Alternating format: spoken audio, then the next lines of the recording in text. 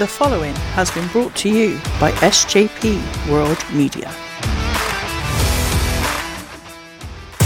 You're listening to In the Corner with Benny Mac. Unfiltered, uncensored, and unforgiving.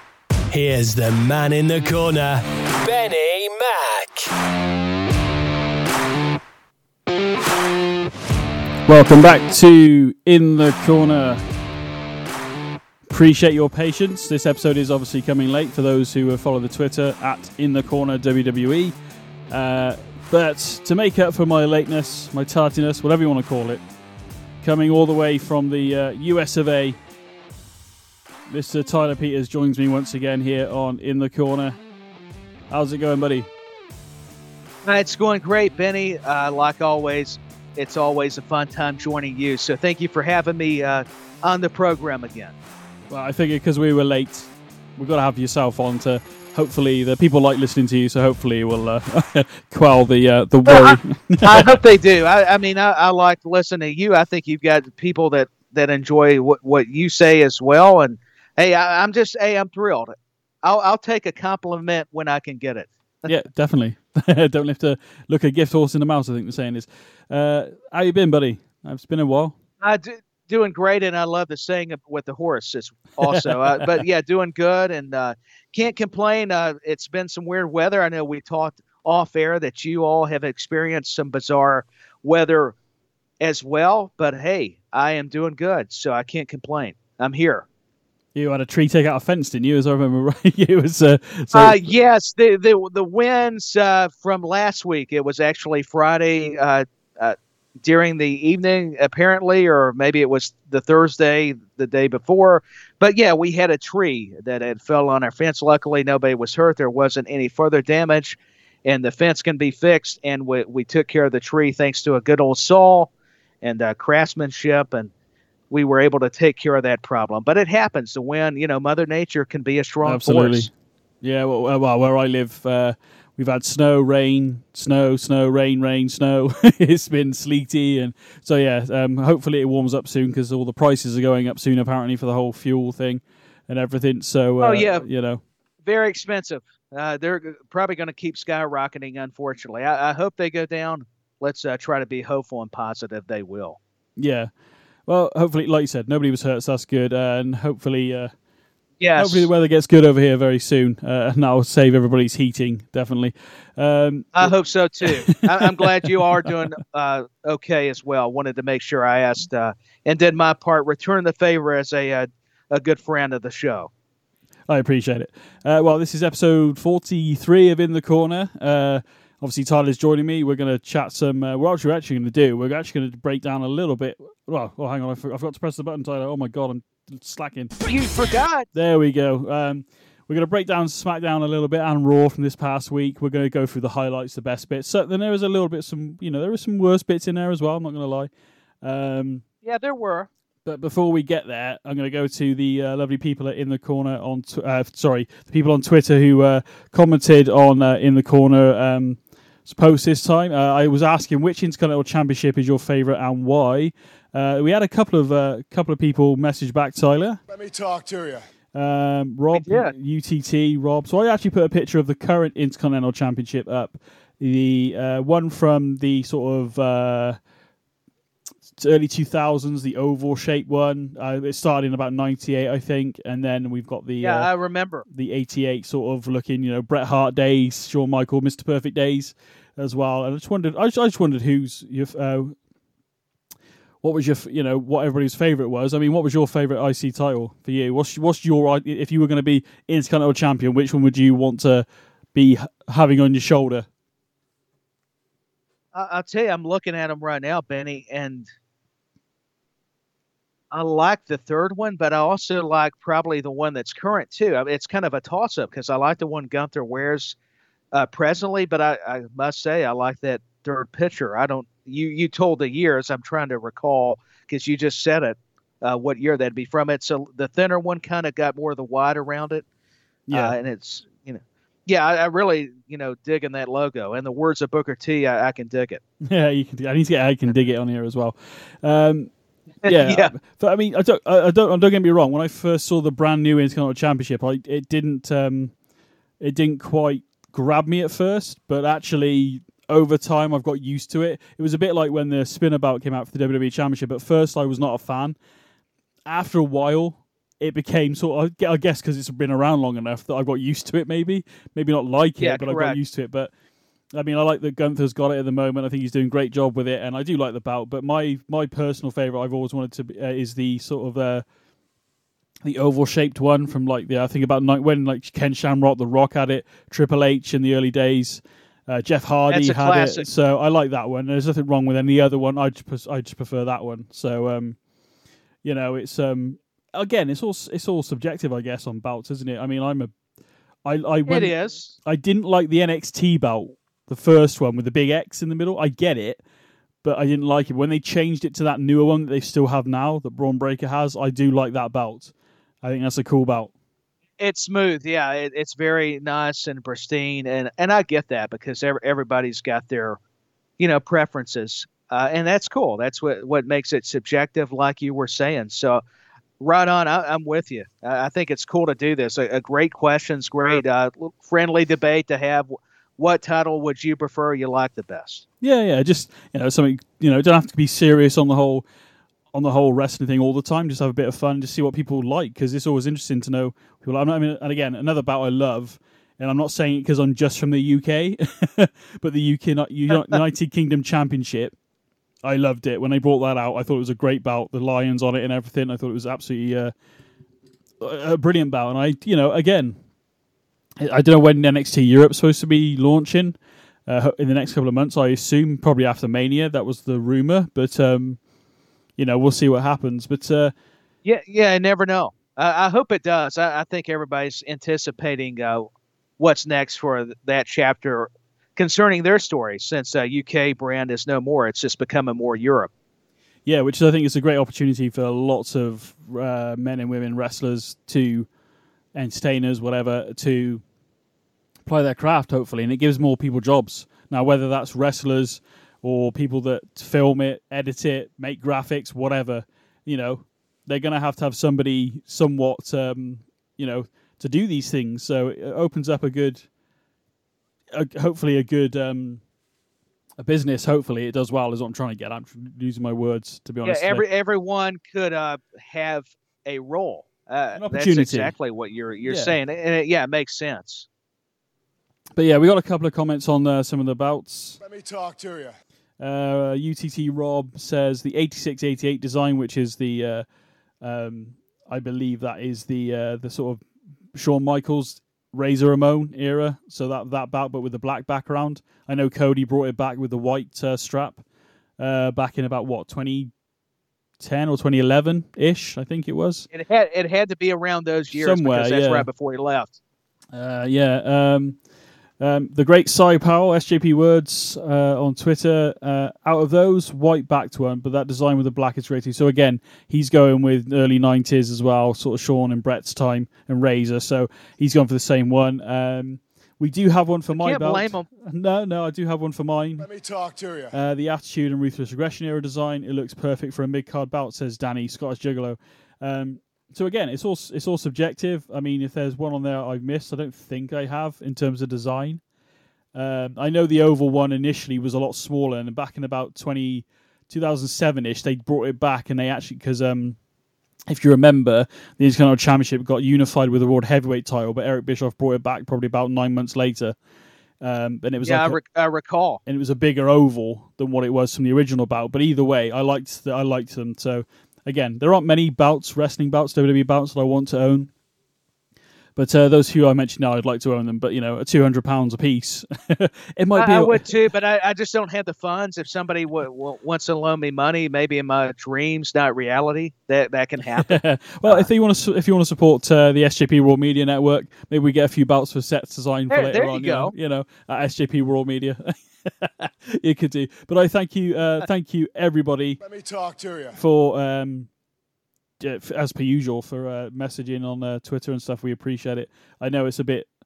I'm going to go behind the curtain a little bit here. I know I've spoke to you about it very quickly, Tyler, before, but we would like to do this show live, but in terms of work and stuff, I love to do it live on a Wednesday, at a certain time every Wednesday, so I know. But because of the way things have been going on in my own personal life with work and stuff, until I can settle on a day and go, right, every so-and-so day, that is the day we're going to go live within the corner, whether it be with yourself, Tyler, or just me, or both. Until we can... I think it sounds fantastic. I'm looking forward to it, regardless of what it is, who's available. I know you'll be there, Benny. I think this is tremendous news. But at the moment, we're not going to announce anything yet in terms of dates, because until I can lock in a day where I know I can either... But I could record a video and do it, but I want to be live so we can have that interaction. Have that hopefully. feel. Yeah, and have the interaction of people in the chat so they can put their points of view across on any particular subject that we're talking about, which obviously Raw Smackdown this week. So, but yeah, thank you very much for everybody for messaging. Let me talk to you. I know you got a chance to go back and have a look at SmackDown, Tyler, actually, because obviously a slight delay here. But I mean, what do you think? What do you think of SmackDown last week? Well, it's hard not to talk about what is transpiring between Cody Rhodes and Roman Reigns. To see this face to face was incredible. I mean, we all know how good the promos are going to be, but what I enjoyed, Benny, and I'll be interested to hear your take here in a little bit, is Roman Reigns deflected the confidence of Cody Rhodes. You know, Cody's always had a swagger in his own right, similar to Roman Reigns. And Roman was talking about how he's wanting to make Dusty proud, like, actually disrespecting Cody, saying, hey, listen, I used to have those conversations too when speaking of the American Dream, Dusty Rhodes, but he never mentioned you. And then Cody was responding by saying, this is really, it's a necessity now. I just don't have to finish writing my story and climb that mountain and dethrone the tribal chief. You've gave me even more motivation. So I'm not going to remember what they said verbatim. It's just all I can say or take away from this segment, the opening segment, by the way, of Friday Night Smackdown, which I was glad I watched it, was just breathtaking. I mean, here you got Cody, who's a wordsmith, and Roman Reigns, who equals him just in a different way. And what he was saying was true, Benny. He's main evented WrestleMania. He's done a lot of things while Cody's been away, but Cody spoke a lot of truth with talking about the Indies, AEW, in a sense, and that he's been able to kick the goalpost in. I love the analogies. This is getting really good, really fast, because we are getting closer to WrestleMania. So that makes me just get hyped, each week as it regards the big WrestleMania main event between Cody Rhodes, the American Nightmare, and the Tribal Chief Roman Reigns. So what did you think? Because I thought this was a brilliant segment. It's one of those promos where, first off, I liked it. I agree with you 100%. Two, it's one of those promos where the more if you went back and watched it again, you'd pick up on a lot more how they're sort of layering the story already just by talking to each other. Another thing I took from it very quickly, because we obviously hear Paul Heyman a lot, but the fact that Roman, we take Roman 4 years ago, give or take, maybe 4.5 years ago, on the mic, not the best, has improved immensely. And obviously this run over the last couple of years is the heavyweight, Universal, and then into the Undisputed has been absolutely Roman Reigns' best work by far. Yeah, it's been incredible. And that's in terms of solo. I mean, I still love the Shield days. I love that whole group as it sort of evolved over time. But yeah, no, it's very clever on how I didn't know how Cody was going to respond after what Roman said, because Roman very subtly is basically sticking the pins to him and basically putting him down by bringing up Dusty. Dusty never mentioned you. Oh, yeah, I could, and then, have you ever competed for one of these? How about that one? And he goes, have you ever been in the main event of WrestleMania? No. And he's basically undermining Cody in that moment. But what I liked about it, like you said, was the way Cody came back. And although he looked like genuinely upset what he said about, and Dusty never mentioned you and stuff, it was very good the way Cody came back. And I'll relate this a bit later on to something else that happened on Raw this past week. But Yeah, an excellent segment, and to a part of me feel I understand they want to grab people to watch the show in the first hour. Sometimes I feel these moments should be at the end of the night, or at least somewhere in the middle. I don't, but I get why they do it, and they always seem to start with the Bloodline story stuff at the top of the show. I know it. I see what you're saying. Yeah, and I know it filters through now with Sammy and Jimmy and Solo and all that, but sometimes I feel like, should we be seeing the Undisputed Champion straight away?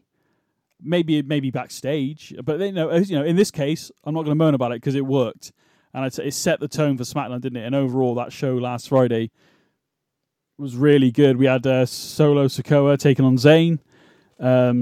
We did. Solo, a lot of good stuff. Yeah, Solo looking really good in the ring at the moment, to be fair. I know he's doing the whole Umaga, obviously that's their uncle, but doing that whole Samoan Spike and stuff.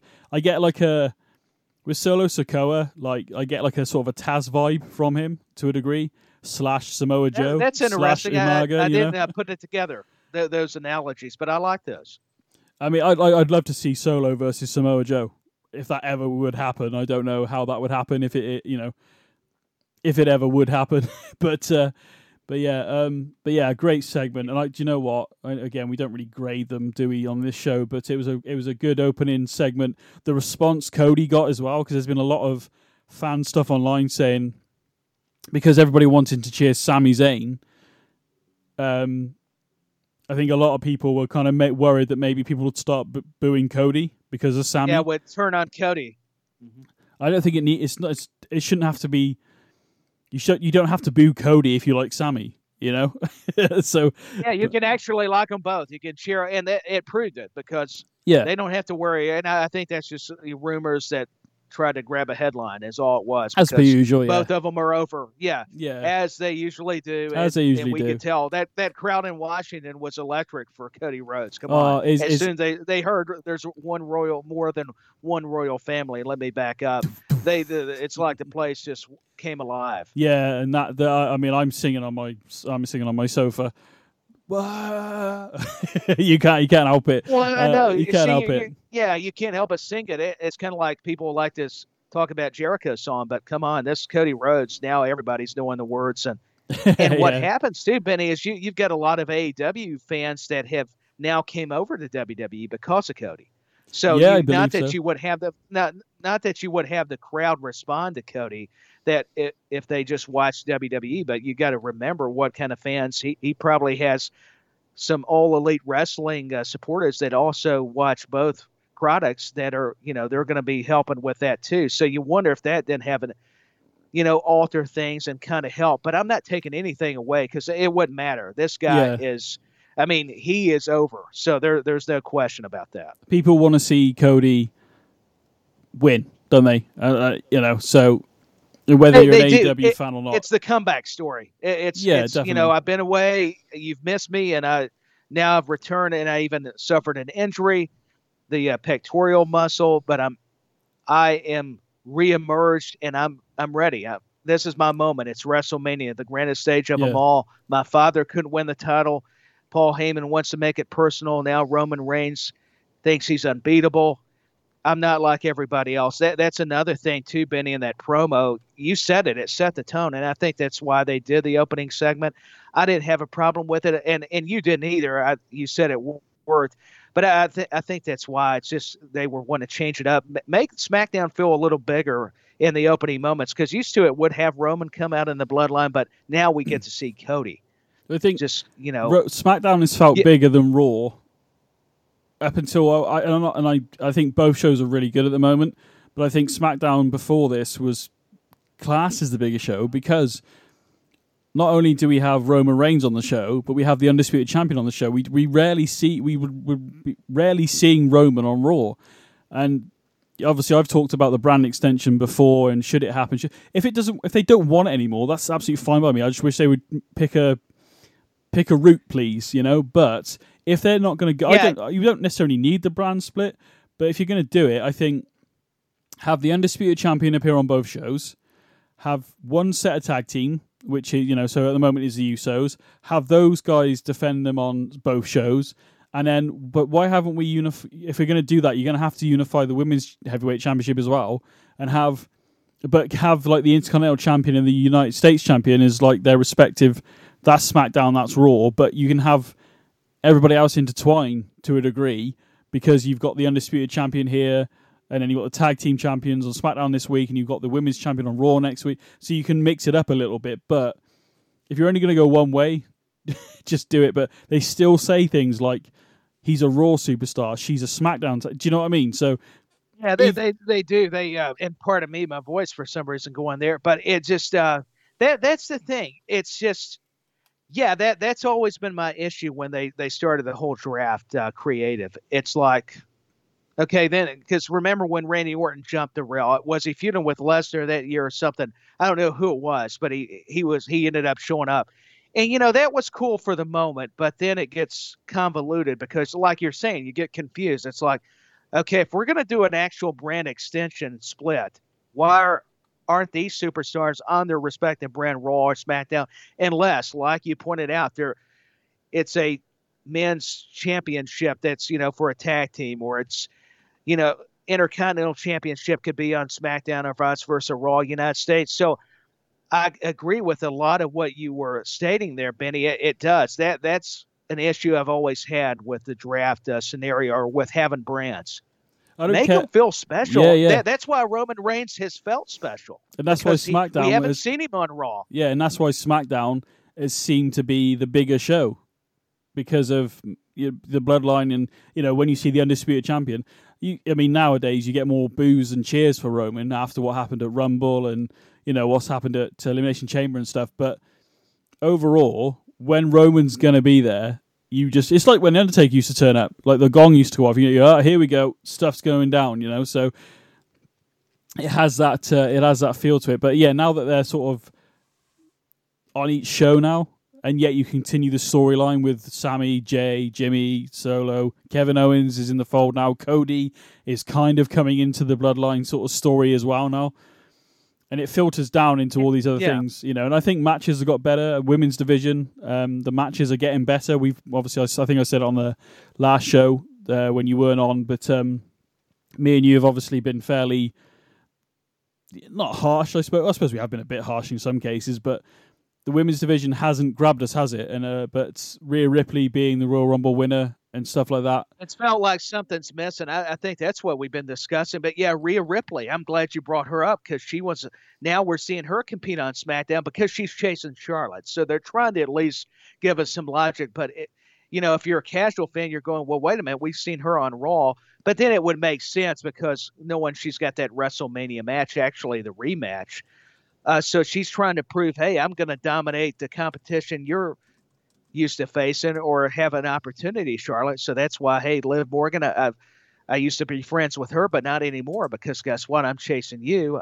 I want my title shot at my WrestleMania moment. So I'm the Eradicator. So that's what I'm here to do. And of course, she's got Dom and we've all, praised how great he's been and with definitely. Rhea. So yeah, I'm glad you brought her up. I'm a big proponent of Rhea Ripley. So much talent. And what's scary to me, Benny, is the sky's not only the limit. I mean, the universe is hers to take. How about that? Yeah, it's definitely going to be interesting. I see, again, we'll get onto our predictions later on in the month, obviously. But, the card's still filling up at the moment. So obviously, we know it's going to be Roman versus Cody at the moment. Obviously, there is talk about maybe a triple threat. Possibly. That's been on the cards. But it looks, the way it's meant to be going is KO and Sammy going for the tag titles. Based on what happened on Raw this week, that could be the way we're going now. But before we get there, I just want to quickly run through what else happened on SmackDown on Friday, and we'll get into Raw. Drew McIntyre challenged Gunther to an Intercontinental Championship match at WrestleMania, but Sheamus didn't like this, came out. Then LA Knight came out, then New Day, then Karrion Kross. Ultimately, it's meant to be all those guys I just mentioned in is it Fatal 5-Way? I think so. You said it. It was Kofi, LA Knight, Sheamus. Yeah. And, so 5. Yeah. You ran it down. Yeah. You got it, man. But I have read that Kofi's injured, so whether he's going to be on SmackDown, I don't know. So we'll see what happens with that. But whoever wins this will be challenging Gunther at Mania. Could we somehow see Sheamus, Drew, and Gunther at Mania? I know this is meant to be a number one contenders match for a singles match at Mania. But is there still a chance here we could probably see a triple threat? I mean, what are your thoughts on that? I think we could. I think everybody, knowing Sheamus and Gunther at Clash of the Castle over there near where you were, Benny, in the UK, and knowing how great their rivalry's been, and to get Drew in the middle of that. Here's another thing, too, that I like where they're going with this, and it's the little subtleties that we love about storytelling when it pertains to wrestling, sports entertainment, etc. Is Drew McIntyre, Sheamus claimed he did him wrong. And to me, that had me scratch my head till I had to rewatch that segment. It looked like Drew may claymore him because at the end of the day, they may be friends, but we're talking WrestleMania. We're talking an Intercontinental title. So Who wants it more? Sure, we can be friends, but at the end of the day, it's about getting the money. It's about being the star. It's about becoming a champion of some description. And just the look that Drew had in his eyes. I mean, what were your thoughts on that? Because that to me was compelling. Well, we could even be having a swerve here. Maybe Sheamus and Drew. I would say they're probably the favorites, but you can't discount really any of them. But I would say out of them, Karrion Kross is doing well. Had some great matches, great persona and everything. So maybe we don't even have Drew and Sheamus make it, and maybe we have a one-on-one at Mania between those two, and that relationship breaks down a little bit. Maybe there's several ways you could go with this. Obviously, we'll find out on Smackdown this Friday. There's a lot of directions, and but I would like that. I would not mind to see Drew or Sheamus go at it. I think Karrion Kross LA Knight and Gunther. LA Knight versus Karrion Kross, and I don't mean to interrupt. That was another one that came to mind. Well, LA Knight, I think, has got a great year ahead of him. Maybe not necessarily at WrestleMania this year, but I think from going forward, potentially, we're going to see a lot of LA Knight crowd respond to him. I find myself going, yeah, and I even find myself Let me talk to you. doing that kind of stuff. So, it's... Yeah, let me talk to you. And I just want to say, I mean, he's got us responding. The guy knows how to connect to people. And I can't wait to see what his next feud's going to be. Maybe that is Gunther. Maybe it's LA Knight taking on Gunther. Quite Who possibly, knows? Like you said, there's so many other narratives you could look at it and go about this whole process. There's still 2 nights. We've got some matches lined out already for Mania. We'll talk about more about that nearer the time. But we'll talk about a few of them as Raw and stuff. One of them we're going to talk about right now quickly is Bobby Lashley, Uncle Howdy trying to take out Bobby Lashley. Again, Bobby Lashley on SmackDown, which we haven't seen really. So no, we haven't. What a surprise. Maybe it's Cole said it must be WrestleMania season because Bobby Lashley's here. I don't know whether maybe on Monday Night Raw after WrestleMania, after those 2 nights, maybe it comes out and says, right, we're going to have a draft now and it's going to be permanent. I don't know. Let's see what happens. Good. Or we are going to go down the route of we have one undisputed tag team, we have one undisputed heavyweight champion, unite the women's belts, and like I said, keep the US and the Intercontinental Championship on their respective shows and have the others just flip back and forth between Raw and SmackDown maybe. I don't care which way they go. They just need... I feel like this is just... It's something that irritates me, as you can tell, Tyler. It's been the Achilles heel. It's really got the Benny... I mean, it is, though. And I have to concur. I know we'll disagree. Don't worry. But I have to... let me just preference it by saying I feel where he's coming from. Boy, that didn't make any sense. I need to go back to school. But but I know what you're saying. There'll be a lot of good comedy on this program as well. But seeing Bobby Lashley, when Cole said that, I thought he was going to say, boy, you can tell Christmas has came early. It almost reminds you. I know he didn't mean it as it sounded, but it was kind of funny when you think about it.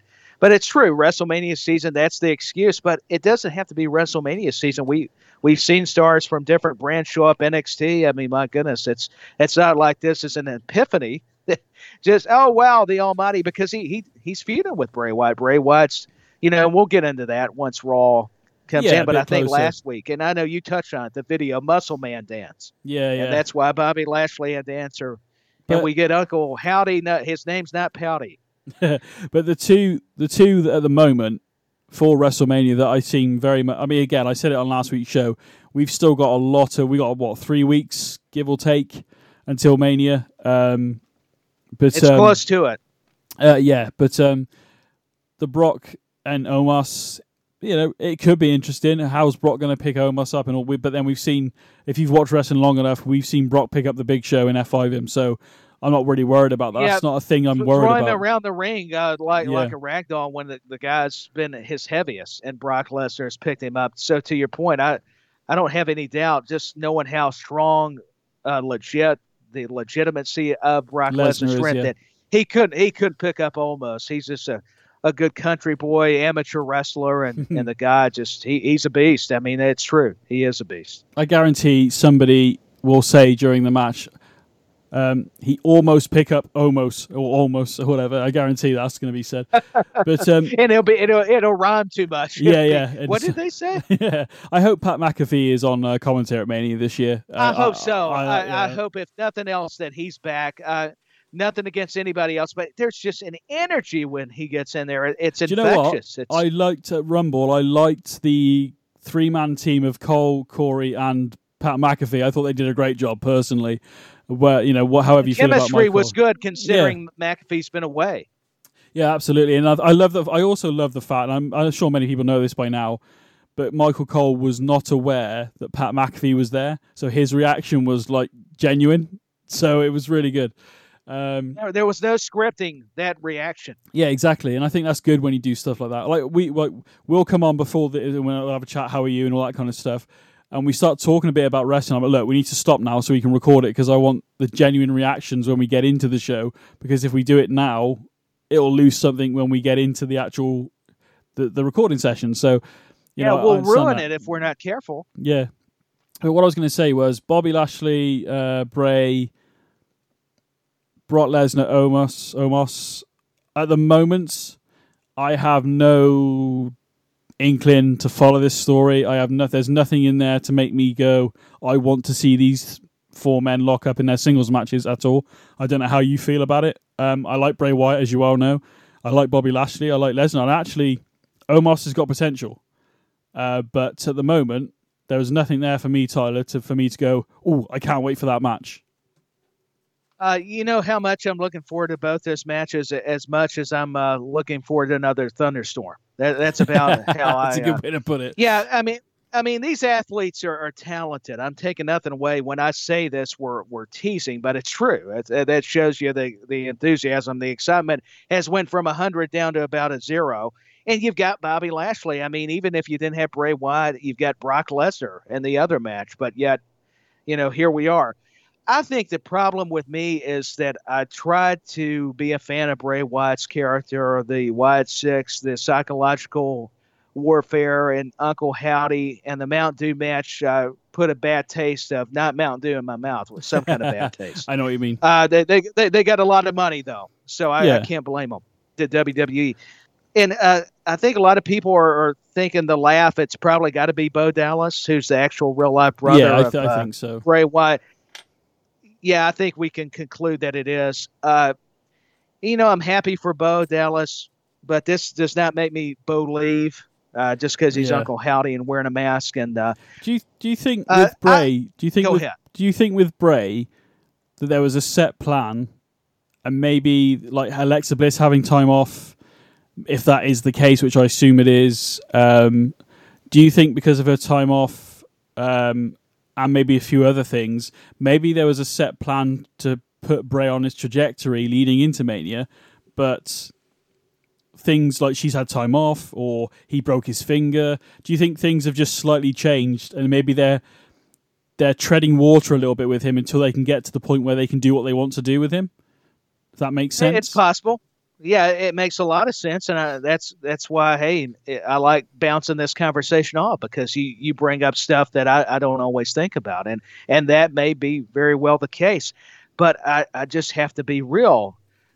You got Bobby Lashley, you got Brock Lesnar, you got some box office stars, and you can put Bray Wyatt in that, fit him in the slot due to merchandise. But even with the Almighty and Lesnar and Omos, and you got MVP, I'm a big fan of what MVP is able to bring to the table. It's just, I don't care if you bring out the zombies, the puppets, Sesame Street, you resurrect them. I don't know that it can save this. I'm at a loss for words. I'm even my thoughts. Yeah. It's normally I don't mind the kind of creepy horror stuff because I was into The Undertaker, Kane, Mankind, all those characters. And I realized we have to change with the times. I don't want to sound like an old critic. I just have to be honest. I'm not getting into the whole Bray Wyatt saga. But to your point, due to him having the finger injury and Alexa Bliss needing time off, that could have factored into why they had to slow down on the story a little bit. Of course, you want them to be patient anyways. I'm talking about the execution, other segments of it, moving parts per se. I don't know. It's just, are we going to get Uncle Howdy maybe in a handicap match? I mean, could that be plausible? I don't know. I hope not, but who knows after he got involved. I mean, he'll probably interfere because he's part of the extension of Wyatt's character. And I got to tell you, you touched on this. The news segment was atrocious. I must say, I'm sorry to all the Bray Wyatt fans. It was just, where's the secret at? Because I don't want to find out. I don't care what you tell me. It's just, I don't know. Somebody help me out. I'm going to have to make the tack because it's perplexing me to where I don't mind having to think, but not in this way. It's too much. I'm ready for it to move on to another chapter. Yeah. Get interesting again. Change it up. Do what you need to do. Because maybe that's what normally I have patience. Yeah. I was just going to say maybe that's what they're trying to do, but it just feels very forced and very rushed. I know. Again, we've still got 3 weeks, give or take. Yeah, we've got time, but I think that's the key word you just mentioned. It's forced. I think they're having to rush it too much. Well, we'll find out as it goes over the next couple of weeks. Maybe we'll have Alexa Bliss return and join Bray, and maybe it'll make more sense by then. But what I just want to fuss. I want to have an excuse to pick this apart. That's what it is. But I think this, even though we've seen it a lot, and I say a lot, 3 times technically, but the story between Brock and Bobby makes more sense to be at Mania than let's chuck Brock with Omos and Bobby with Bray. It makes more sense for Brock and Bobby to go at it.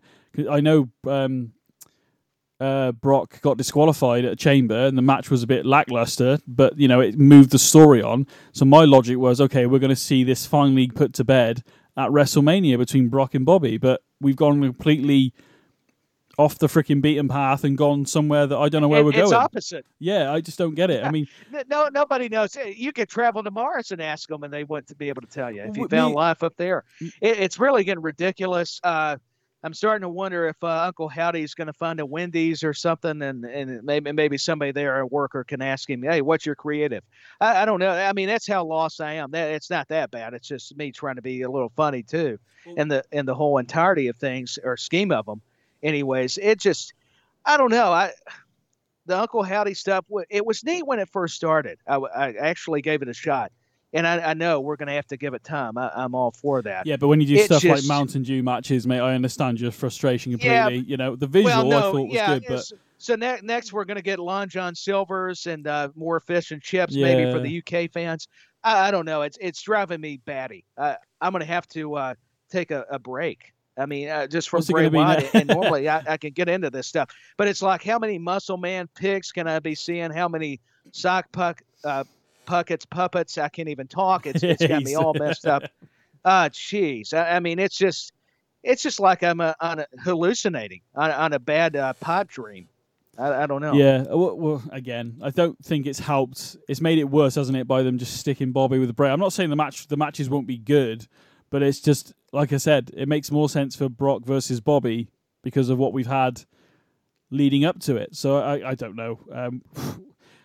Nobody knows. I don't know that they even know with respect to WWE or these characters.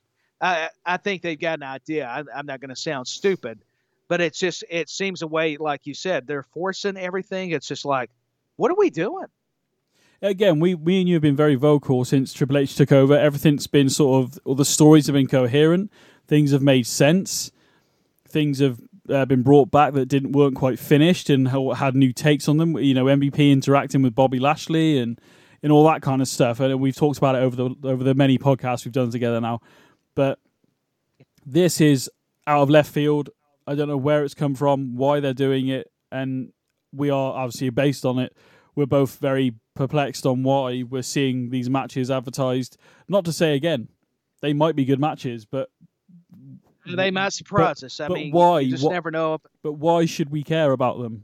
And at the moment, there's nothing for either one of us, by the sounds of it, to care about either. But we want everybody to do well. We want good stories. We want good matches because we're wrestling fans. We want everybody to do well, but we want there to be logic, or we can make some sense, even if it is crazy. But Triple H, we got to start being critical of him.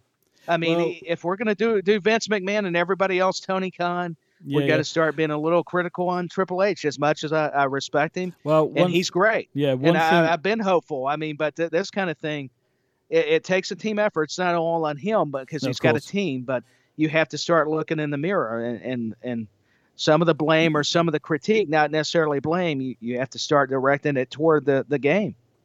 Well, the rumor mill is spinning on the old Webosphere, as I like to say.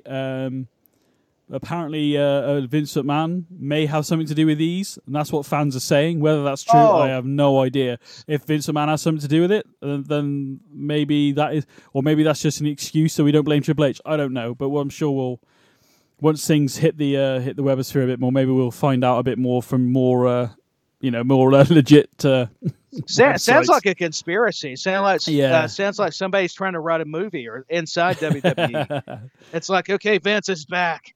Okay, we want Omos and Brock Lesnar. Don't give us Bobby Lashley or Lesnar again.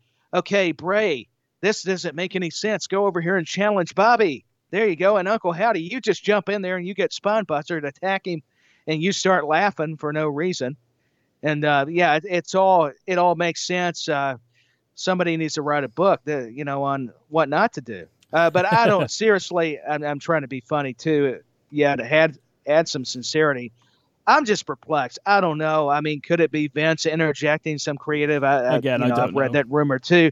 But you can't always blame Vince. As much as I know he made mistakes, he still did a lot of great too, kind of like anybody else. So you got to start pointing the fingers at other people. And I think that's what we're going to have to start doing, even when Vince is not backstage. And we'll get into that, on other shows. You got to start, placing the people. I don't want to say at fault, because that's a little harsh, but if you're going to critique and have opinions, don't mean they're right or wrong. You got to start going to the source, and it's not been Vince a lot of the times. I mean, at least as far as we know, this creative, but it could very well be from Triple H and his team. It does, just because Vince happened to be there. That's a good headline. Oh, Vince is back, so this has to be how it's going. The only thing I will say, I don't know, in its defense, very quickly, before we move on, is that we've got Smackdown this Friday, and with the rest of the ones leading up to Mania, we have 7 episodes. So that's a Smackdown, a Raw, a Smackdown, a Raw, and so on and so forth. So we have 7 episodes of WWE mainstream TV to get through to progress both of these stories, to try and make some sort of sense, and maybe we'll, by the end of it, maybe by WrestleMania weekend, we might want to see them. Maybe by the end of WrestleMania weekend, maybe we still won't want to see them, but we'll just have to see what they can do in the next couple of, in the next 7 episodes of TV to make us want to see these matches. Because at the moment, I'm kind of like, that's about it, really. And they're going to have to do a lot, and I'm not saying it can't be done. It's not impossible, but no, buddy, they need help. They need to get their move on, don't they? If they want to make it make people go, yes, I want to see that. Or I'm going to go to sleep or have to get some popcorn and a drink during the matches that you would think were their stars in the matches. I would never do that.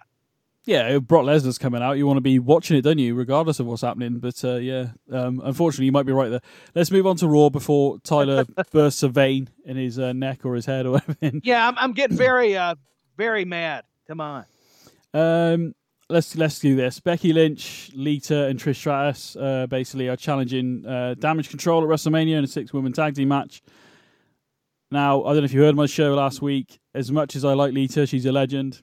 The tag match was, yes, they won the titles from Damage Control. Becky Lynch and Lita beating, obviously, Dakota and Io. Why, though, if the end goal was to have a 6-man tag team match at WrestleMania?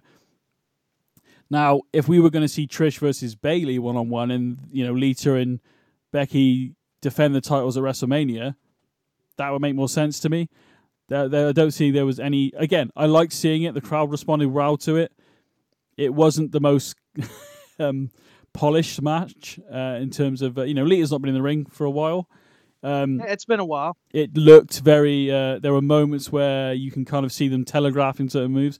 I try not to pick on them that much because at the end of the day, they're still in the ring, putting their bodies on the line. But it just didn't grab me. But I don't understand. My logic would be Becky Lynch and Lita defend the titles at Mania against Damage Control for their rematch, and Trish Stratus. We could have had a bit more of Trish Stratus and Bayley. Bayley maybe poking fun at Trish. I know she said before in a past interaction, it only takes one moment for me not to be retired, which she said to Becky. Maybe we could have had a few more jabs from Bayley to Trish, rather than Trish coming and saying, wow, I'm coming out of retirement for a 6-woman match at Mania. I just think there was a lot more there that could have been done. I mean, what do you think? Well, I feel like they rush these segments. I think, to your point, they're not allowing Bayley to get any kind of verbiage out, and even Trish. I mean, she's a Hall of Famer. You're not going to give her time. And my thing too is, as great as it is to see Lita and Trish and these Hall of Famers come back, it's cool. But also you kind of hurt your younger talent. As much as we say, oh, they're getting the rub, they're getting established. To me, I don't know that Damage Control needed to lose the belts. Now they may win them back at WrestleMania, so maybe that's the logic.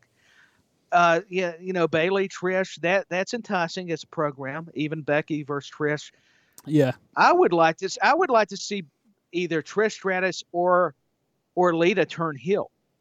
At least add some twists, because we're seeing rumors there may be a lot of twists and turns with the women's division. Maybe with even Shayna Baszler, Ronda Rousey getting involved in the mix. Because I think the pitch was apparently or reportedly it was supposed to be Becky versus Ronda at WrestleMania. Who knows? That's all speculation. Yeah. But I think Dakota Kai and Io Sky, they're such the future of this company, and it's cool that they're getting this moment. I'm taking nothing away from Lita. I've got a lot of friends they were so ecstatic, and I got to admit, it was cool to see her. Yeah, and definitely. To see Trish Stratus, but you brought it up, Benny. It's just, this is starting to become too much of a trend when it's WrestleMania season. Yeah. Like Goldberg coming back and beating The Fiend. I know that wasn't WrestleMania, but... Yeah, yeah, and even though I was a big fan of Goldberg back in WCW and was happy to see him come back and appear, that doesn't mean he needed to beat The Fiend. Yeah.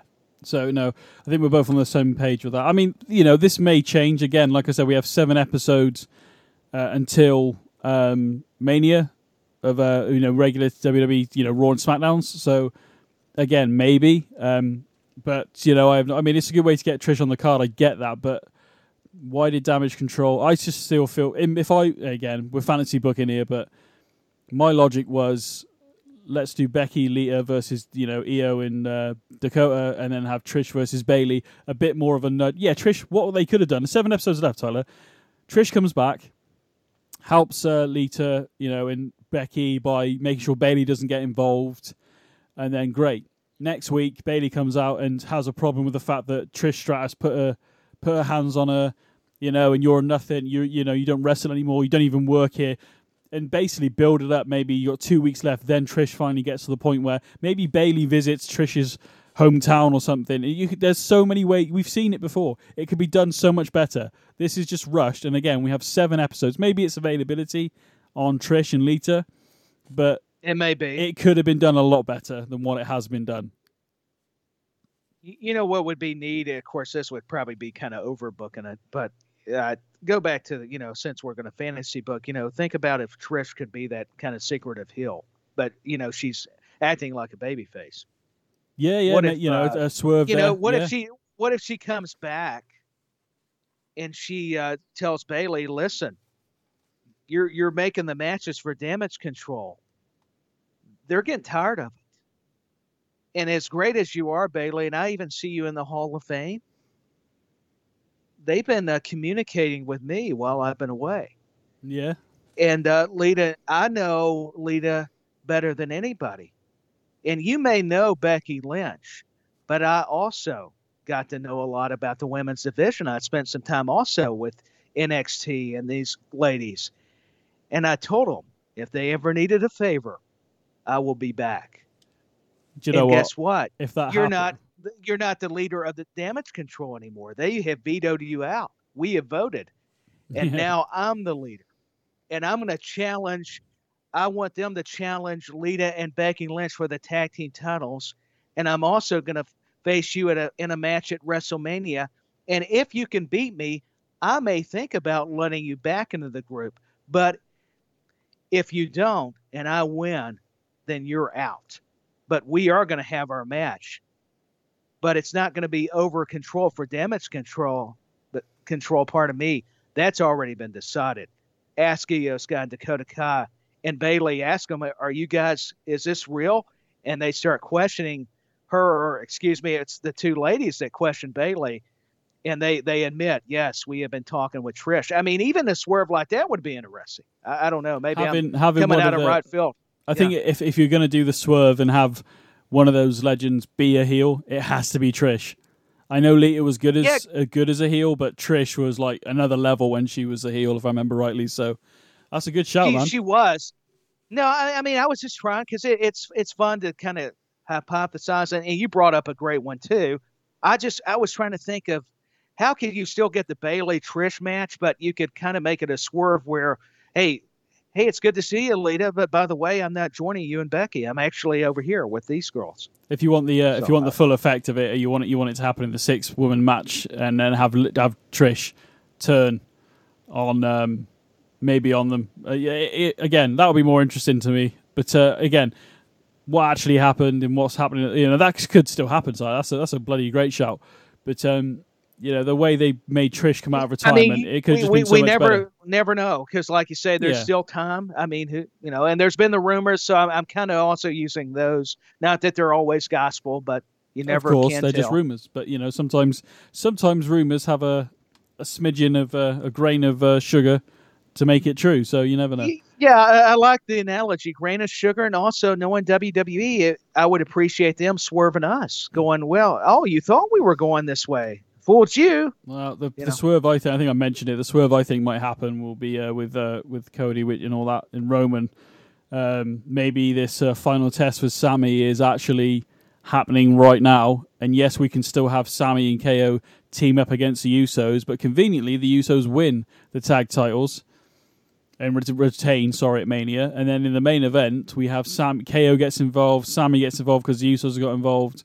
And then actually it turns out Sami Zayn has been in the pocket of the Bloodline all along, and actually this was his test for help Roman to get, to embed Sami to sort of keep these other people away from him to a degree, even though they've had matches and stuff. And that match, I just feel like there's a swerve coming, Now whether that is that, or maybe we're all hearing that The Rock isn't going to be at Mania, and that seems, almost like concrete at this point, but maybe Rock does come out at Mania after the match. I have no idea. Again, I feel there's a lot more to the Bloodline story than we're letting on, or they're letting on, obviously. And I tell you what, every week I want to watch it, and I want to watch SmackDown tomorrow and see what happens with Jay and Jimmy, what happened on Raw, which we'll talk about in a moment. It makes you want to tune in. Absolutely, just like you're saying, after mentioning there, Benny, and I'm with you. I think this has been easily one of the greater storylines. It's not just a WWE bias. I want to make sure people realize it. I mean, a lot of wrestling's had great storylines and great storytelling, as a matter of fact, but they have done this so well, and to think they're not even done, and it's came this far, it's been just unreal. So I'm with you. I think a lot of people, I can't wait to see what's over the horizon, so to speak. I mean, if they are still going to do this brand stuff and have a brand extension, because obviously both shows are on separate networks, have your Money in the Bank ladder match, one for the Undisputed title, one for the Universal, and one for the WWE title, then, there could be a bad night coming for Roman if he's still champion, where, one cashes in after a big match, and then another one cashes in, so Roman could leave one event with neither title. Do you know what I mean? So if they could, with none of the belts. So that could happen. That is a way of splitting those belts up. Or somebody cashes in for the WWE Championship and wins it, then the guy who tries to cash in for the Universal right after, Roman with the help of the Bloodline, manages to keep hold of the Universal maybe. So Roman leaves with one but doesn't leave with the other. Who knows? Again, there's a lot of story to be told. A lot of scenarios. Of course there is. At the moment, as much as that's what we love it. Yeah, I mean, at the moment, the way I would love to see Cody beat him. Don't get me wrong, for the storyline that's going with this, the real life aspect of it as well with Dusty. But we'll see what happens, and I can't wait. For the first time, I always enjoy WrestleMania. Don't get me wrong, but that match I cannot wait for. I'm literally like, come on, hurry up! I want to see this, and that hasn't happened to me for years. So. No, I'm with you. I think a lot of us want to see that match, and I would be happy for Cody to win the match, but. Hey, as long as I've been a co-host or been a guest on your program, I've always said this. I think Cody probably will win one of the titles, if not both of them. And I like what you pointed out with your fantasy booking, Benny. However, I'm still under the impression, just for me, I wouldn't mind seeing Roman still win. Yeah, I feel like we're all expecting Cody to win, and that's not to say he can't or shouldn't. But, we're almost conditioned to, even though it's a 75%, 80% chance of the person who actually wins the Rumble winning the title in the men's division, just because we've seen it happen so many times, the person who wins the Rumble then goes on to win the title, doesn't mean it will happen. Because, there has been a few occasions where it hasn't. So, I don't know. Again, we'll get there when we get there, but let's crack on. We will. I want to mention Chad Gable again. I think that dude's really good in the ring. He defeated Baron Corbin. Baron Corbin's not having a very good few weeks as it's going. Yeah, Baron Corbin's had a rough patch, and that's putting it mildly. Yeah. Man, Chad Gable's a machine. We talked about it with the way he suplexes you. He's an Olympian. We could go on and on about the accolades of Chad Gable, but he also can do the comedic roles. I think I'm just as impressed. As much as I want to see a more vicious Chad Gable, I think he does that in the ring. I think what they're doing with the Maximum Male Models has been hilarious with Otis, and the Maximum Male Models. Him get distracted. Yeah. I'm actually, obviously I wasn't a fan on SmackDown, and I'm not going to say I'm a fan now, but the stuff they're doing now is a lot better than what they were doing when they were on SmackDown, and I still don't like them. They're heels. I'm not supposed to, but this OT stuff and the stuff they're doing with Alpha Academy is actually quite good. It's quite entertaining, as you said. Now, in terms of Chad Gable being more aggressive, I don't know if you heard the show, but I did see a rumor apparently, and you can see possibly this happening now because of what's happening with Maximum Male Models and stuff, but apparently they are looking to book Chad Gable as a singles person. So this division could happen between Otis and Chad, maybe in the next month or so, so maybe we'll have an individual Chad Gable. Now, I've already sort of, put my guess in that if they do split, I feel that Otis would be the face and Chad would be the heel, even though it looks like Otis, maybe Chad gets to the point where he says, look, you got to stop looking at this Maxine Dupree, and you can't blame him. But no, you can't. No, you can't blame him. But, maybe Chad goes too far and maybe slaps Otis, and maybe Otis snaps maybe, and then that will give... That could be. So, I mean, this is all rumours and what I've read, but, the way what's actually happening on TV between Otis and Maximine Dupree and the models and all that, and Chad, eventually Chad's going to be like, look, Otis, you need to actually listen to me.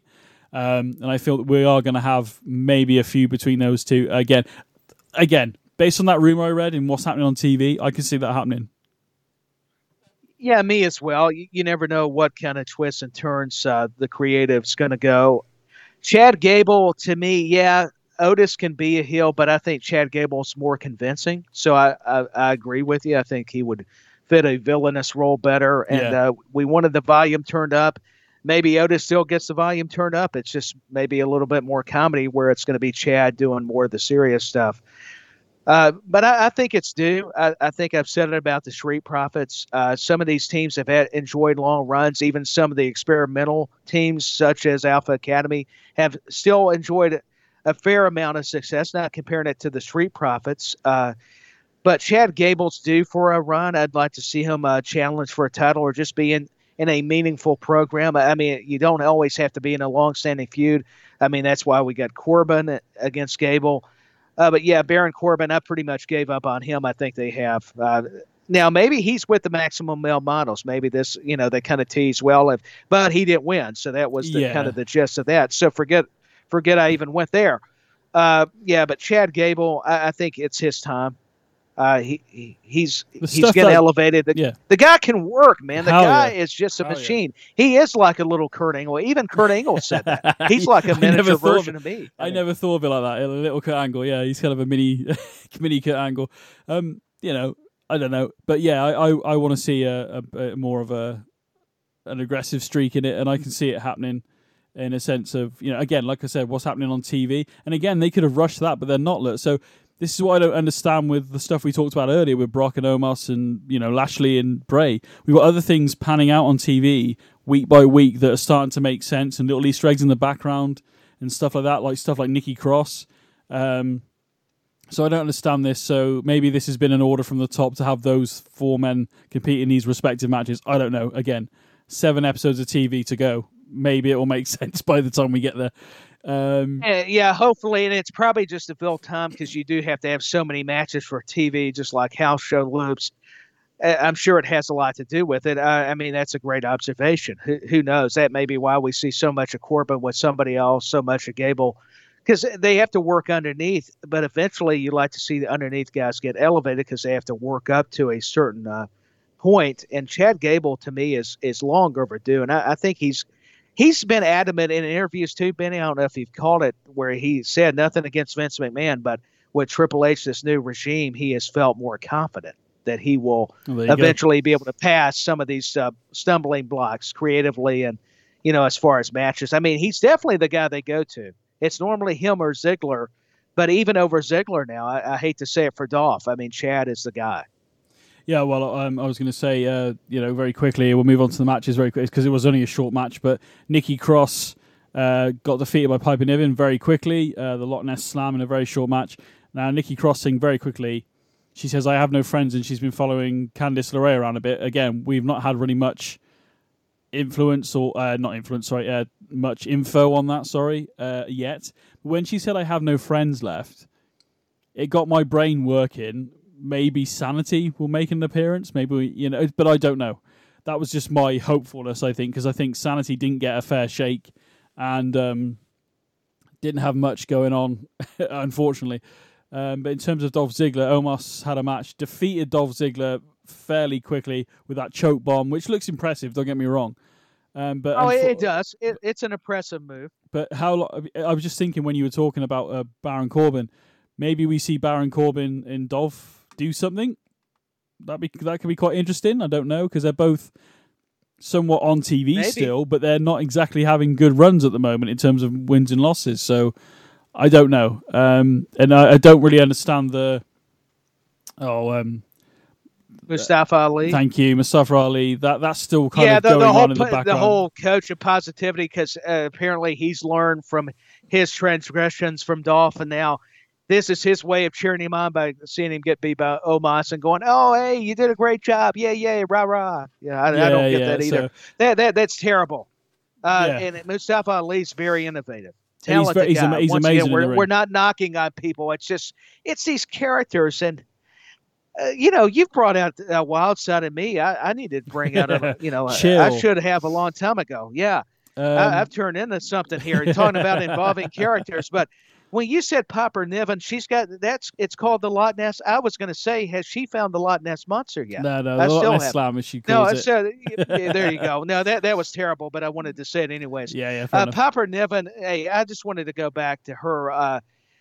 This is the way you book her, though. She's dominant. I mean, I know Nikki is so talented, but sometimes even the ones that are over, like Nikki, have to be squashed sometimes, and because you want to reestablish Piper Niven. So I think that was a good deal, having her go over Nikki. And the Sanity thing is intriguing, and this whole Candice LeRae stick. Maybe does Nikki Cross join Gargano and LeRae, or maybe she sets them up for maybe to be targets of Sanity, like you said, if they bring them back. It's just the way she said, I have no friends left, and obviously she survived the cull of the Sanity people and Alexa Bliss. So, if that's what she's referring to, I took it as the way she said it and the way she's dressed at the moment is very reminiscent of the Sanity days to a degree. So That's how I looked at it, but again, I could be completely wrong. But then imagine at WrestleMania we have that sanity and that helicopter and that music kick in. It'd be amazing to see.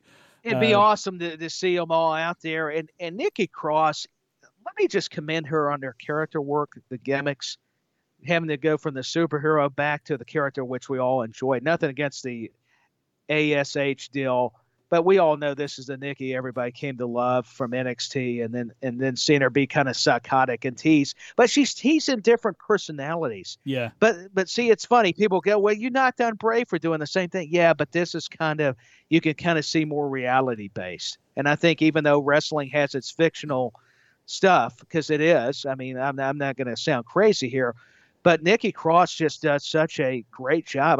I have not gave her enough credit lately. But when you really watch her mannerisms, her promo work, backstage, like you're saying, even if she's just backstage, not even in a promo, it's just, you're captivated. Your eyes follow her. So but at least, she's a special talent. Yeah. But at least with Nikki Cross's breakdown, whatever you want to call it, the character that she is again now, or a variant of it, she's saying, I've got no friends left. Now you look at the last couple of years, she's had tag team partners that have turned on her. And people leave her, and people turn on her, and people walk away because they don't win. So her wanting to have a friend makes sense, and this sort of breakdown from this Nikki ASH, almost a superhero thing that she was doing, this breakdown to where she is now makes sense because she's been shunned by a lot of people for former tag team. Yeah, they not accepted her. So it makes more sense in terms of her character development that is why she's reverted to the way or a version of what she was before. So at least it makes sense. At least it does to me.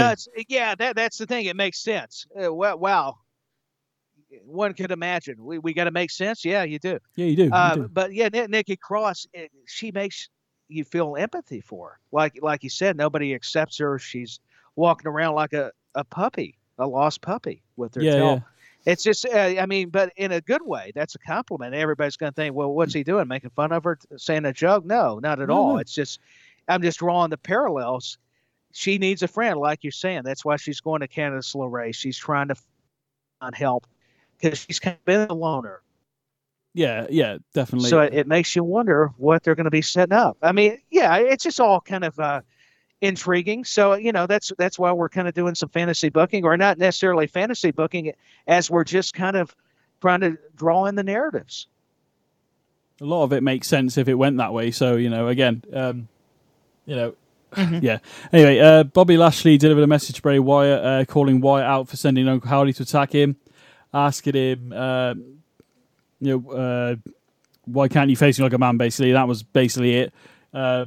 Yeah, there was some new stuff. I don't know what's going on there.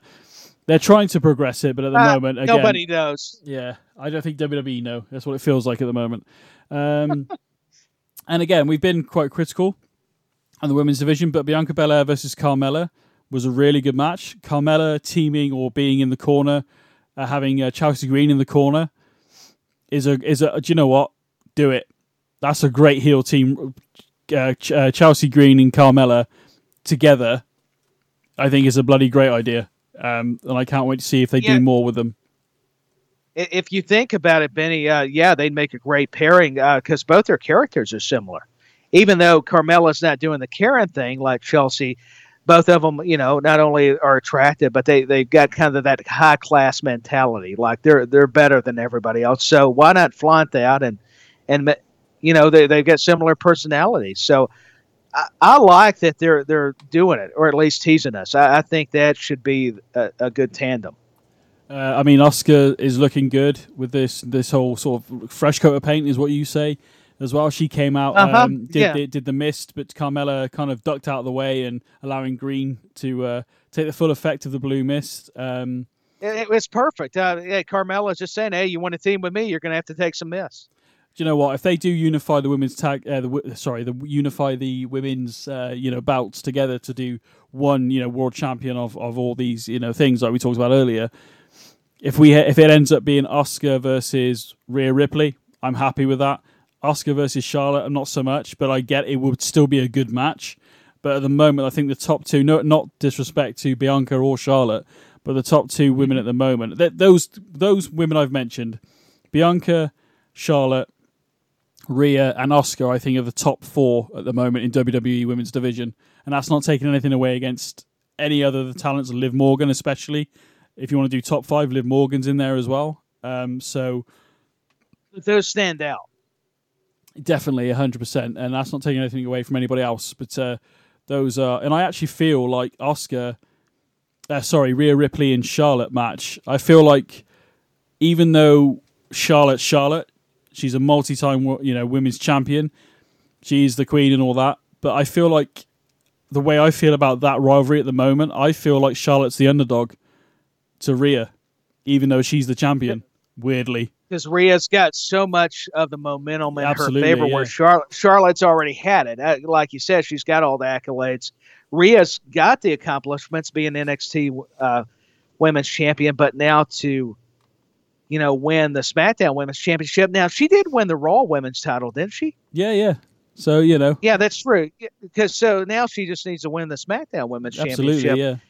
So, Rhea has just been a juggernaut, of just popularity. People knew she was going to be a star since they discovered her in Australia. And then coming over here to North America, she is just her career on this stage. No offense to her native land, but it just has. It has taken off. And you can see why. The work ethic, the time she spends in the gym, just her look is unique. And, she's an attractive lady, but she's added this darker dimension. She's evolved. It's really fascinating because I think the thing is, everybody's like, well, we kind of liked her back when she had long blonde hair. But if you remember, back when she first encountered Charlotte, she was saying, well, everybody was comparing me to Charlotte. Yeah. So I wanted to be different. So that made sense. That had some reality base to it. So and she's believable because she's legit. She's powerful. She could beat you up. She could beat up a lot of the men. So that's why you can buy her as a threat. And Charlotte too. So that's why that match, and they had history. And I'm with you. She belongs up there with the Biancas, with the Charlottes, with the Becky Lynches, and whoever else, and the Asukas. I think Asuka has won me over a lot because I like the Japanese talent, but seeing them in WWE has often been misrepresented is what I was saying. And Asuka, I do like the new version of her, kind of, still the same, but the darker Asuka.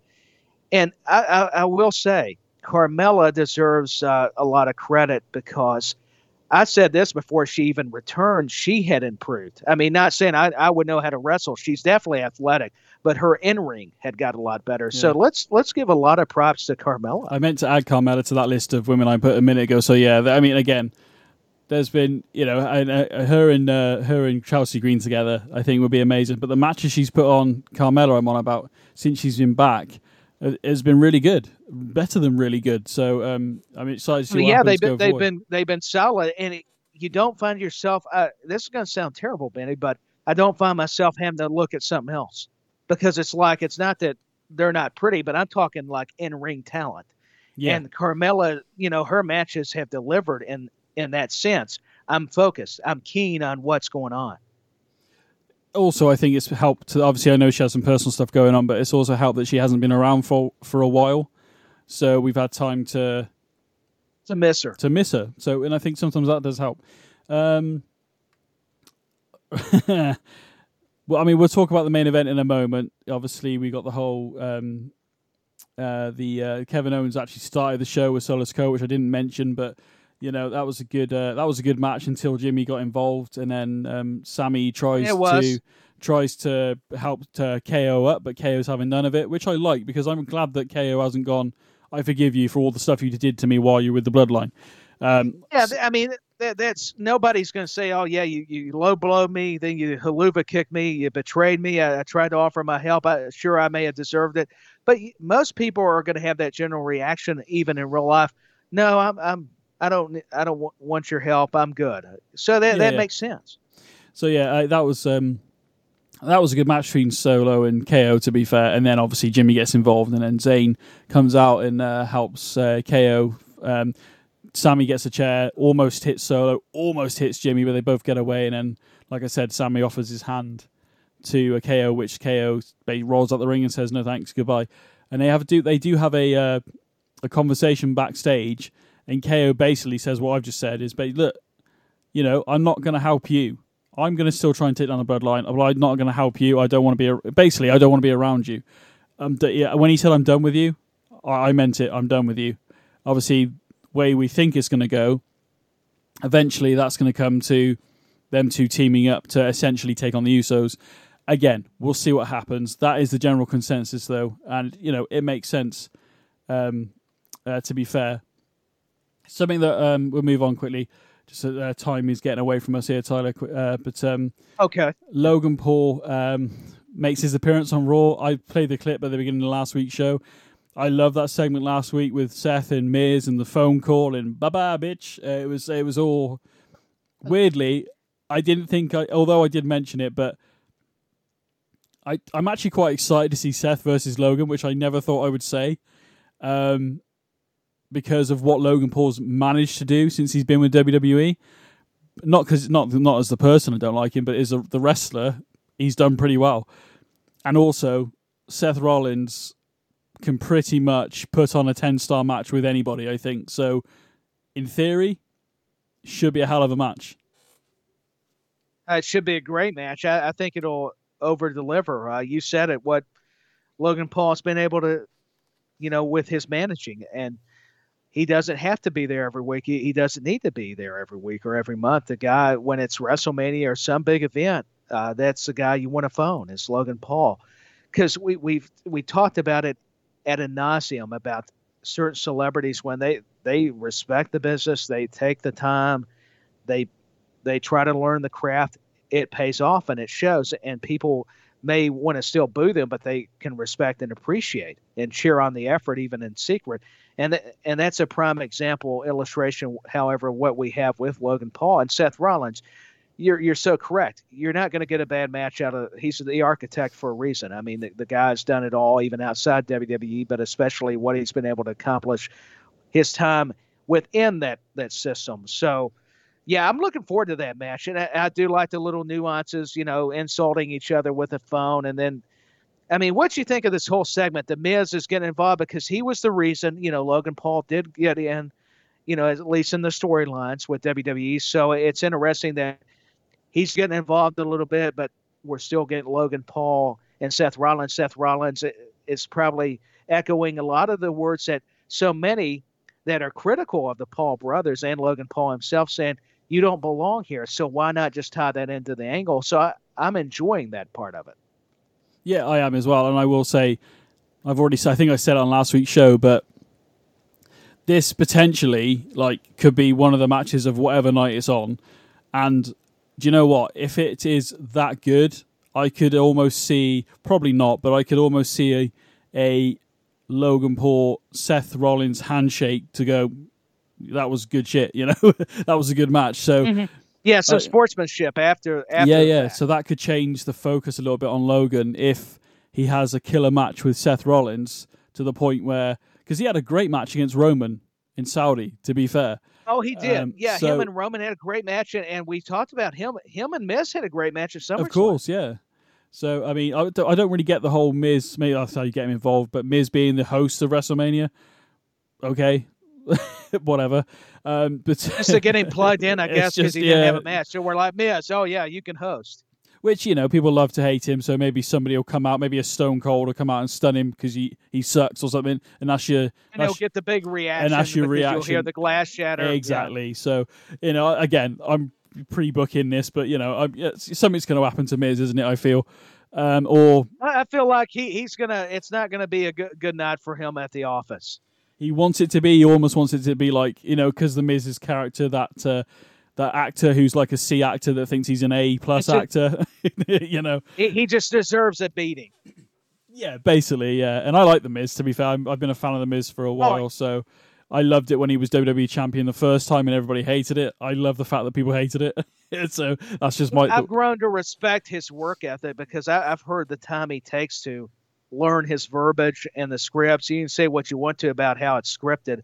Man, Miz puts in a lot of the character work, and I mean, he's proved to be a talented guy. Like you say, he was a champion. He's won Money in the Bank. He's accomplished a lot, and he's been so successful. So whether you like the man or not, you grow not to like his character, and that's been effective. So I have actually been one of those guys that has grown to appreciate him later. And so I get what all the fuss is when you're talking about The Miz. Yeah, but even if, say, for argument's sake, Miz is reading a script or memorizing a script, or I think he might be at the point where, right, Miz, I need you to hit point A, B, C, and D. He goes, okay, cool. Sure. But even if he is reading the script, I can't tell that he's reading it. Whereas some wrestlers come out, male and female, then they don't. You can kind of tell that they're trying to remember their lines. Do you know what I mean? Yeah. But yeah, you can tell it's not natural. Where Miz, he can memorize all these things. No, you're right. I mean, I'm just saying he takes that much time and dedication, and it shows. Yeah, absolutely. But yeah, no. Do you know what? I'm looking forward to try that again. Logan Paul and Seth. I think it's going to be interesting the next couple of weeks of what they say to each other. Yeah, me as well. And I, regardless of what happens, I think now I want to see this match, and obviously the stunt. I know we've seen it before from Ricochet, but Logan Paul doing that stunt at Rumble with a mid-air collision. Wow! Again, so I don't necessarily like the guy, but like what he can do in the ring so far, I can't help but be impressed. As much as it pains me in my little toe to say that, but it's just as much as you're in agony to have to actually confess that Logan Paul is actually a good wrestler. It's pretty good, yeah. He can follow instructions, definitely. And again, I think hopefully if he carries on the way he's going, he's a natural heel because people hate him for what he's does. He's a YouTuber, blah, blah, blah, blah, blah, whatever. He's a natural heel. But, again, I think one of my favorite matches, and this is getting to the point, but one of my favorite matches at WrestleMania, I think I'm not going to say it's my favorite match of all time, but one of my favorite matches ever is Shawn Michaels and Chris Jericho at WrestleMania 19.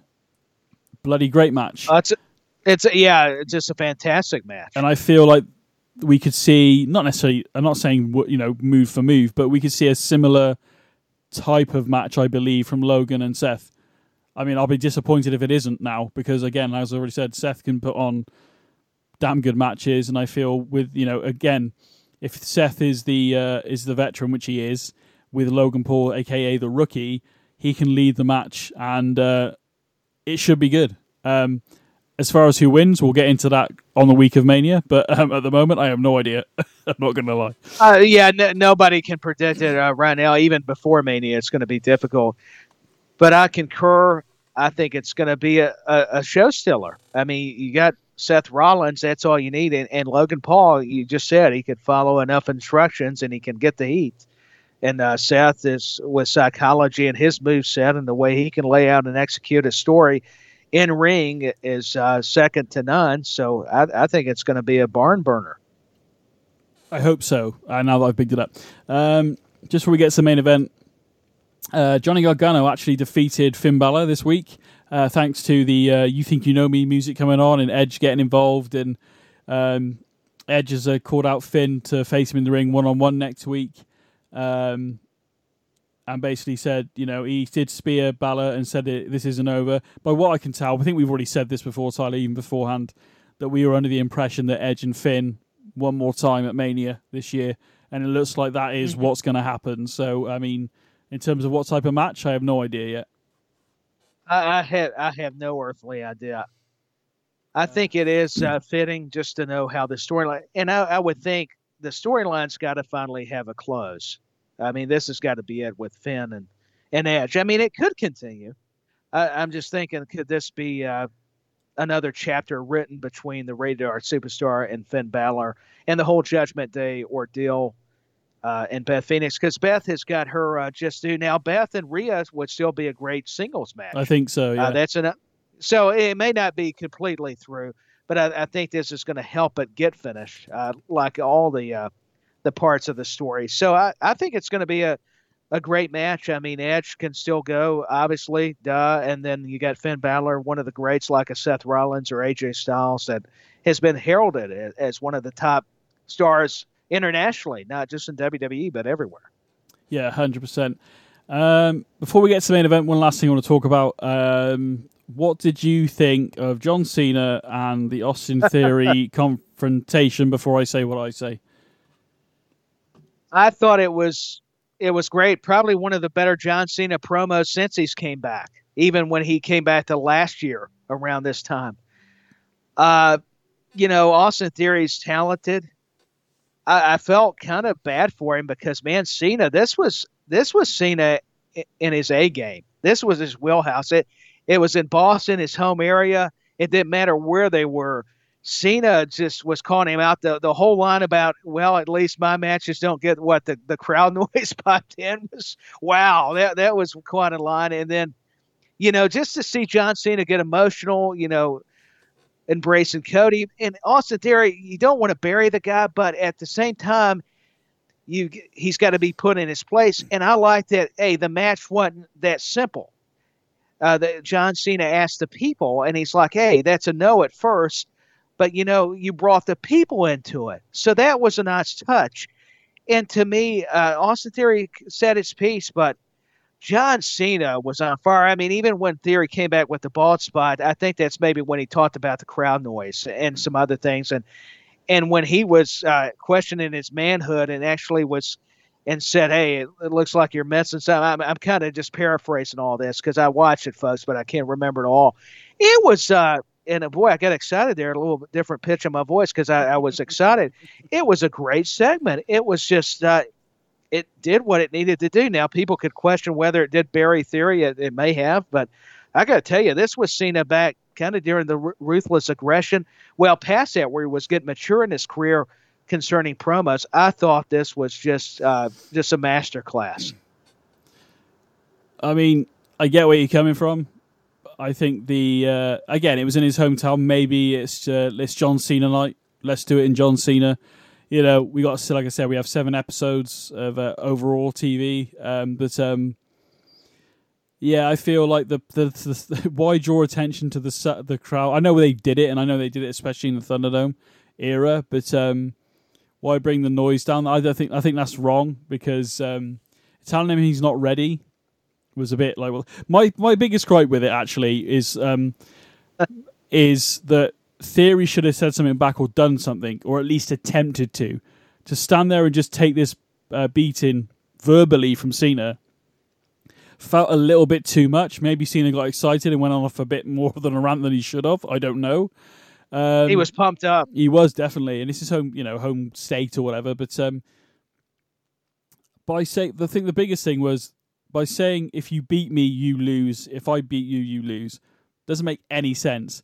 Now, the verbiage that was used for me, and I'm going to put it in now, and this isn't going to change, I don't think. But and this is unprecedented for this show. I'm actually going to put a prediction in now. Theory, not the next night on Raw. Theory needs to beat Cena at WrestleMania. 100% needs to beat Cena now. After that SmackDown, as you pointed out, on Raw, no pun intended, the SmackDown bit, Theory needs to beat Cena at WrestleMania now to keep himself established, because he's had that bullshit with the Money in the Bank not long ago. He rebuilt himself back up. Don't go fickle yourself. That's where that started.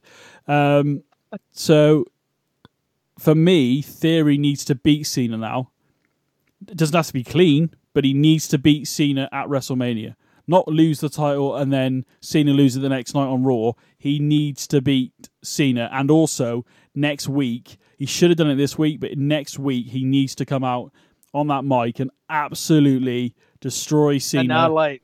Destroy Cena. Almost like a Rock Cena, rivalry that we had a few years ago, more than a few years ago now. That year long of back and forth between Cena and Rock. That was great. But I just feel like they went a bit too. I just think they went a bit too heavy, and it made Theory. Maybe it's because it's Theory said Cena was his hero, so maybe he was stunned verbally because, oh my god, this is my hero, and he doesn't like me. Maybe that's the thing. Maybe they could go with that. But for me, Theory needs to beat Cena now, and I think Theory should beat Cena at WrestleMania. And that will not change. So we've got one prediction in way in before Mania your prediction.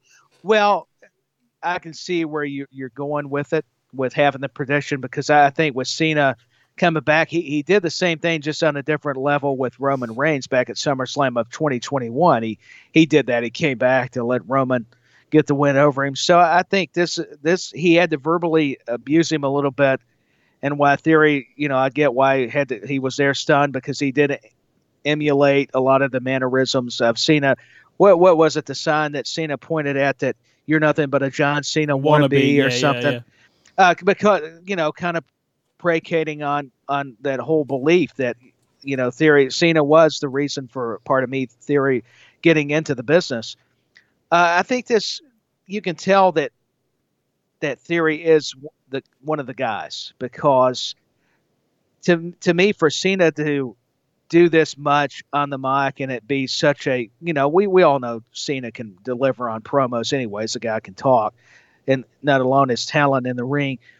But it just shows me that they're definitely looking to make Theory not just one of the guys, but the guy. I mean, you could tell already, not just with the United States title, but the programs he had, that he is the future. And, I see where you're going with it, with Theory. I'm not going to say my prediction quite yet, because like you said, there's still time. There's a few weeks, but of course. I respect your passion. I get where you're coming from. I just have to disagree and kind of step back, but I do see why they put a lot of importance, pardon me, and value on Theory, because he is that guy. I think that we all know that. We all can see it. Potentially, Theory could be around for the next 20, 30 years. Cena, not so much. And Cena, no, I don't dislike Cena. I got a lot, what he did for the business in his era. Watched most of it, if not all of it, in terms of main roster at least anyway. Was really good. The wrapping John Cena into the, to where he got to, hustle, loyalty, respect and stuff. But for me, it's the same with Bray Wyatt back at Mania 30, and I will always say this: Bray Wyatt should have beat Cena at WrestleMania 30. The way the momentum Bray Wyatt had at the time, it wouldn't have hurt Cena. So I don't understand it. So my worry is, even though I'm predicting Theory to win and should win, because I'm very passionate about it, more than likely, are we going to have Cena break Ric Flair's record holding the US title and possibly drop it the next night on Raw? Which is, as long as Theory, I would rather Theory beat him at Mania than the next night on Raw, unless Cena is going to be around for a while, which I don't think he's going to be. I don't know, with the movies and everything. Exactly. I don't see that either. I wouldn't mind that scenario if he were to beat Theory, that Theory can just win it back. So you're not really hurting Theory too much, even though a win at WrestleMania would be pretty big. A lot more people get on Cena. A lot more people watch WrestleMania than necessarily Raw. So by having Theory win at Mania would be a career-making moment. It would mean a lot more. No disrespect to win it back. Yeah, okay, you beat Cena the next night on Raw. I get it. You're the US champion again, but it would mean a lot more at Mania for my liking. But it is. No, it would. It would have, because you would have a lot more of the casual or non-wrestling fans even tune into WrestleMania. So he would get more of that audience as well. So it would resonate. So I could see him beating Cena though at Mania, but I just don't want to give my prediction just yet. But I respect that you're already that promo from Cena did make you want to go with Theory, and I get it, because he obliterated the guy. But I think with next week, Theory's got to have time to counterpoint it to where he just cuts just equally just a great promo, so he can respond to Cena. One last thing on this before we move on to the main event. This is is similar to when Rock turned up and said, "I'm going to be, I'm going to face you at WrestleMania." But Cena was there every week having matches, live shows, at this time because he was full time then. But now we've got Cena coming in as the part timer, being the big I am to a young guy, saying, you're not ready, and you're not. And he shouldn't be saying you're not ready to him and stuff. I know, but my logic with this is by not burying. So I don't like that term. By putting down Theory the way he did this past week on Raw. Because then everybody goes, yep, Cena's going to beat him, hands down. He's going to annihilate Theory. He's going to break Ric Flair's record, be US champion, blah, blah, blah. If Theory beats him after Cena's made such a big deal about him not being ready, that puts Theory over to no end for me. And this is where I feel like Theory has to win at WrestleMania. So I will firmly be in Theory's corner at Mania. which I never thought I would say, but he's there every week. But it's turned you. It's Thanks turned to me. John Cena coming back, it's homecoming. Hey, it has I turned liked to The Benny Rock. Mac. I liked The Rock when he came back, but I was pissed off because Cena was there every week, putting his work in. And yeah, Cena's gone on and done really well, and Peacemaker and all that kind of stuff. But like you said earlier about people coming in and taking spots, Goldberg winning the title against Fiend and all that kind of stuff. Theory's been there from NXT upwards. He's on all the house shows and stuff, and he's doing it. He's plying his trade. So I get it, but I want Theory to win because he's been there week in and week out, grinding and putting the hours in. Yes, Cena did that for 15 years plus, so I get it. But from a fan's point of view, from my point of view, I want Theory to win. And again, the way he put down Theory this past week on Raw, everybody's going to think, yeah, Cena's going to beat him in maybe not record time, but he's going to beat Theory no problem. Okay, John Cena fans, what happens if Theory beats Cena? Which is what I want to happen. So yeah, let's move on before I lose my temper. Yeah, it could be record. Before it now you're getting hot. I am, man. That's the one thing that really got me rolled up this week, and that hasn't happened for a long time. And I actually went at it more positive. Yeah, we've all flipped. I've gone to the heel, you've gone to face here, I guess. Yeah, we flipped the script. That's what's cool about this show. Man. You never know. I'll put a poll up, but I'm going to put a poll up on at In the Corner WWE on Twitter once we finish recording, and it will be available as you listen to this show right now. But who do you think should win at WrestleMania between Theory and John Cena? And I'm going to put that up, and I'm going to make that so it lasts for like a week. So we'll have the results next week here on the show, basically. Okay, we'll find out. Anyway, main event: Jimmy Uso versus Sami Zayn. Was Solo Sikoa outside? I believe he was, wasn't he? As well. Yeah, he was. He was.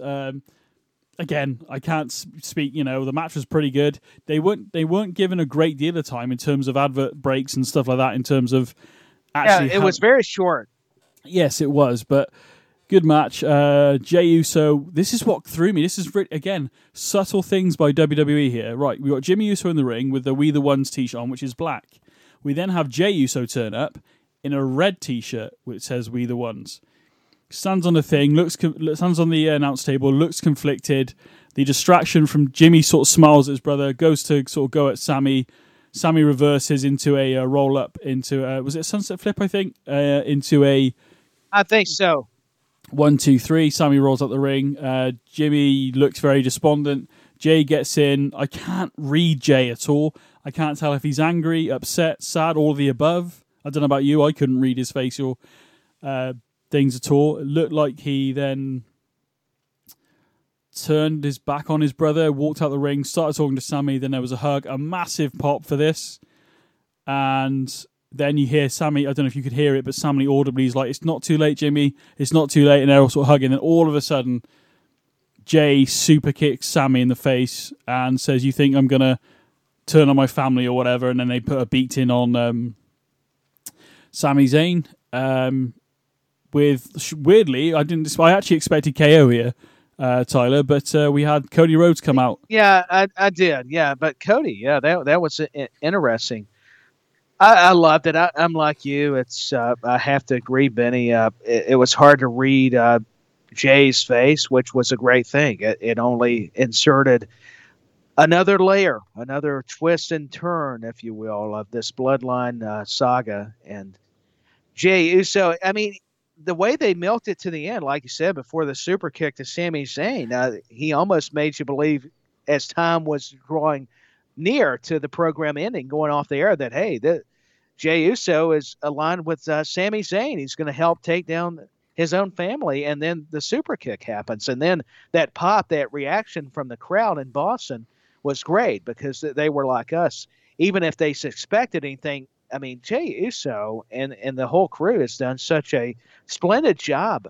I mean, it really is good acting. I mean, a lot of people think he needs some kind of award, because these guys, the way they're doing the psychology, it's been not only a master class in promos, but it's been a masterful session regarding the body language and the movements, and it's been we've already said it. It's been one of the more intricate storylines in wrestling history, at least in the modern era, for quite some time, and we just keep seeing things unfold, and just when we think we got it figured out, they pull us back in enough for something else to happen. So I enjoyed it. Now would I've rather it happen on SmackDown, but I had to remember. I know I told you that before. I have to recall that, hey, these guys are the tag team champions. They're having to defend it across brands. And with KO being on Raw and Cody Rhodes, I can understand why not everything needs to be on SmackDown. You do have to pull the trigger on Raw sometimes. So that I'll correct myself there. But I enjoyed it, man. It was just great TV. I don't care if you're not a wrestling fan. You would be really interested in this kind of story. At some point, there's going to be a documentary come out, isn't there, of the Bloodline story from start to finish? I think it's got to be. And then I'll tell you what, we lived it, or I've lived most of it. I probably missed the first couple of months, but overall, at least I've seen clips and stuff and gone back to how it started. Excuse me, my voice is going now. Yeah, mine was too. I think we're getting excited. We get a little more mad this show, and that's what it is. I mean, it's unbelievable. But yeah, it's been really good. But I honestly couldn't tell where Jay was going. Then it was the hug. I was like, yeah, okay, cool. And then super kick. Oh, that's gone a different. That's gone a different way. That's not how we envision this. This going. As I said to you off air, and I didn't want to say it until we came back on, obviously. But the whole the fact that Roman's trying to blame Jimmy for the whole Jay thing. Is this another swerve for Jay to get back in the bloodline to make sure his brother doesn't cop a beating, maybe? I don't know. There's so many layers to this. Yeah, you never know. There's so many directions. You said it in other words, a relative term, layers. I mean, I think that's the thing. Nobody can, when you think you've got the beat of the story, they turn it around on you, and I think that's tremendous. I would not be annoyed if Roman, like we said earlier, I would not be annoyed if Roman left Mania with the championship. So, at all. And if we get some sort of swerve from Sami, I could also see that happening. So, it's, I don't know. It's a hard one, but could Sami Zayn actually turn back on KO? I mean, I know people don't want to think of it, but you put this into motion too, Benny. I got to credit you, of course. What if?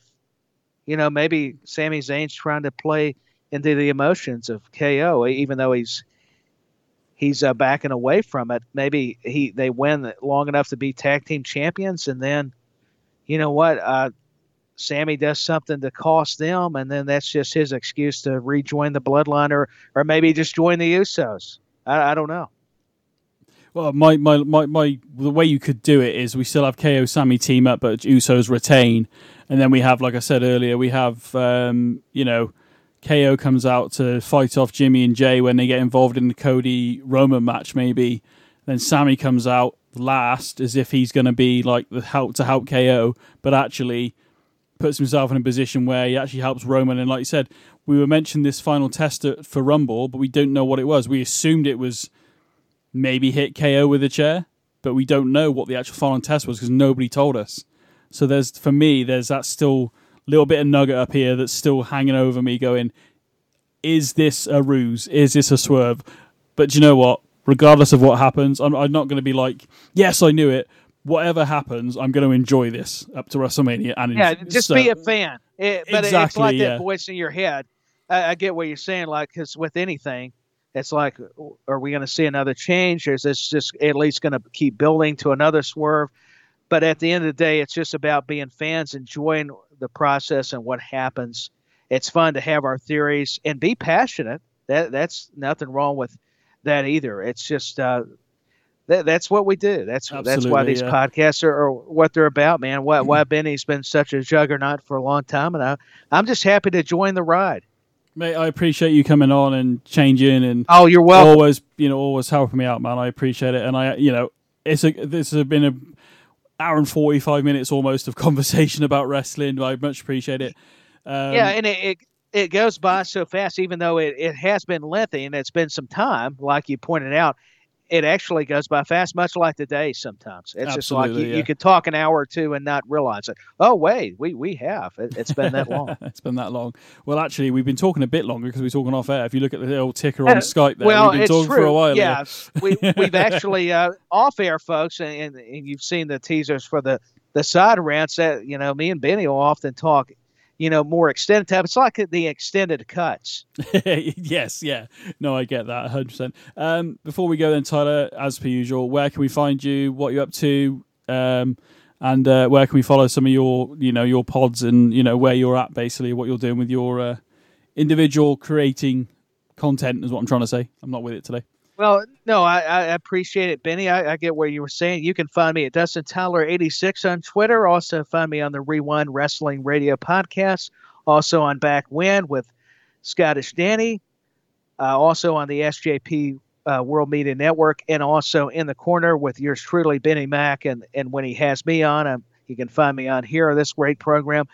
Also, the Uncensored Wrestling podcast titled The Attitude Years, looking back at the old Monday Night Raws, Raw as War, and the pay-per-views and everything, and Standing Strong with Waylon Myers as well. So there's plenty I'm doing. Also Wrestle Buddy, Geek Buddy, among other things. So, just blessed to have these opportunities, and that's my plugs. I hopefully got everybody, and I think I actually remember this time. I try and remember all the shows are on the network, mate, so don't worry about it. You can find myself at Benny Mac, BENNYMACK on Twitter. That's my personal stuff. Some other stuff going on there occasionally when I can. Time has been a bit lax lately, hence why these shows aren't, they're still coming out hopefully once a week. I want to go back to twice a week. I love doing that, but I will get back to that as soon as I can. But you can follow this show, more importantly, at In the Corner WWE, and you can follow all the other shows at SGP World Media on Twitter. There's Chain Wrestling. There's Back When, as Tyler has already mentioned, the Doctor Who pod, the WCW Nitro Nights, Murder in Minds, RSH, regularly scheduled Hostilities as well every Wednesday. And hopefully soon we are going to be, I think Doctor Who pod is taking a bit of a break, and the Waiting Room Quantum Leap podcast is going to be picked up in that little slot for a little while. And, we're going to be talking more Quantum Leap, me and Si. So, just keep it locked to SJP World Media is what I'm getting at. Tyler, thank you very much, buddy. Very much appreciate you. That's great. Hey, you're very welcome anytime. And we'll see you all. Hopefully there might be a bonus podcast out. I always say that. Keep an eye out. Give a subscribe. Give it a look. If not, we'll see you next week for some more In the Corner. See you soon.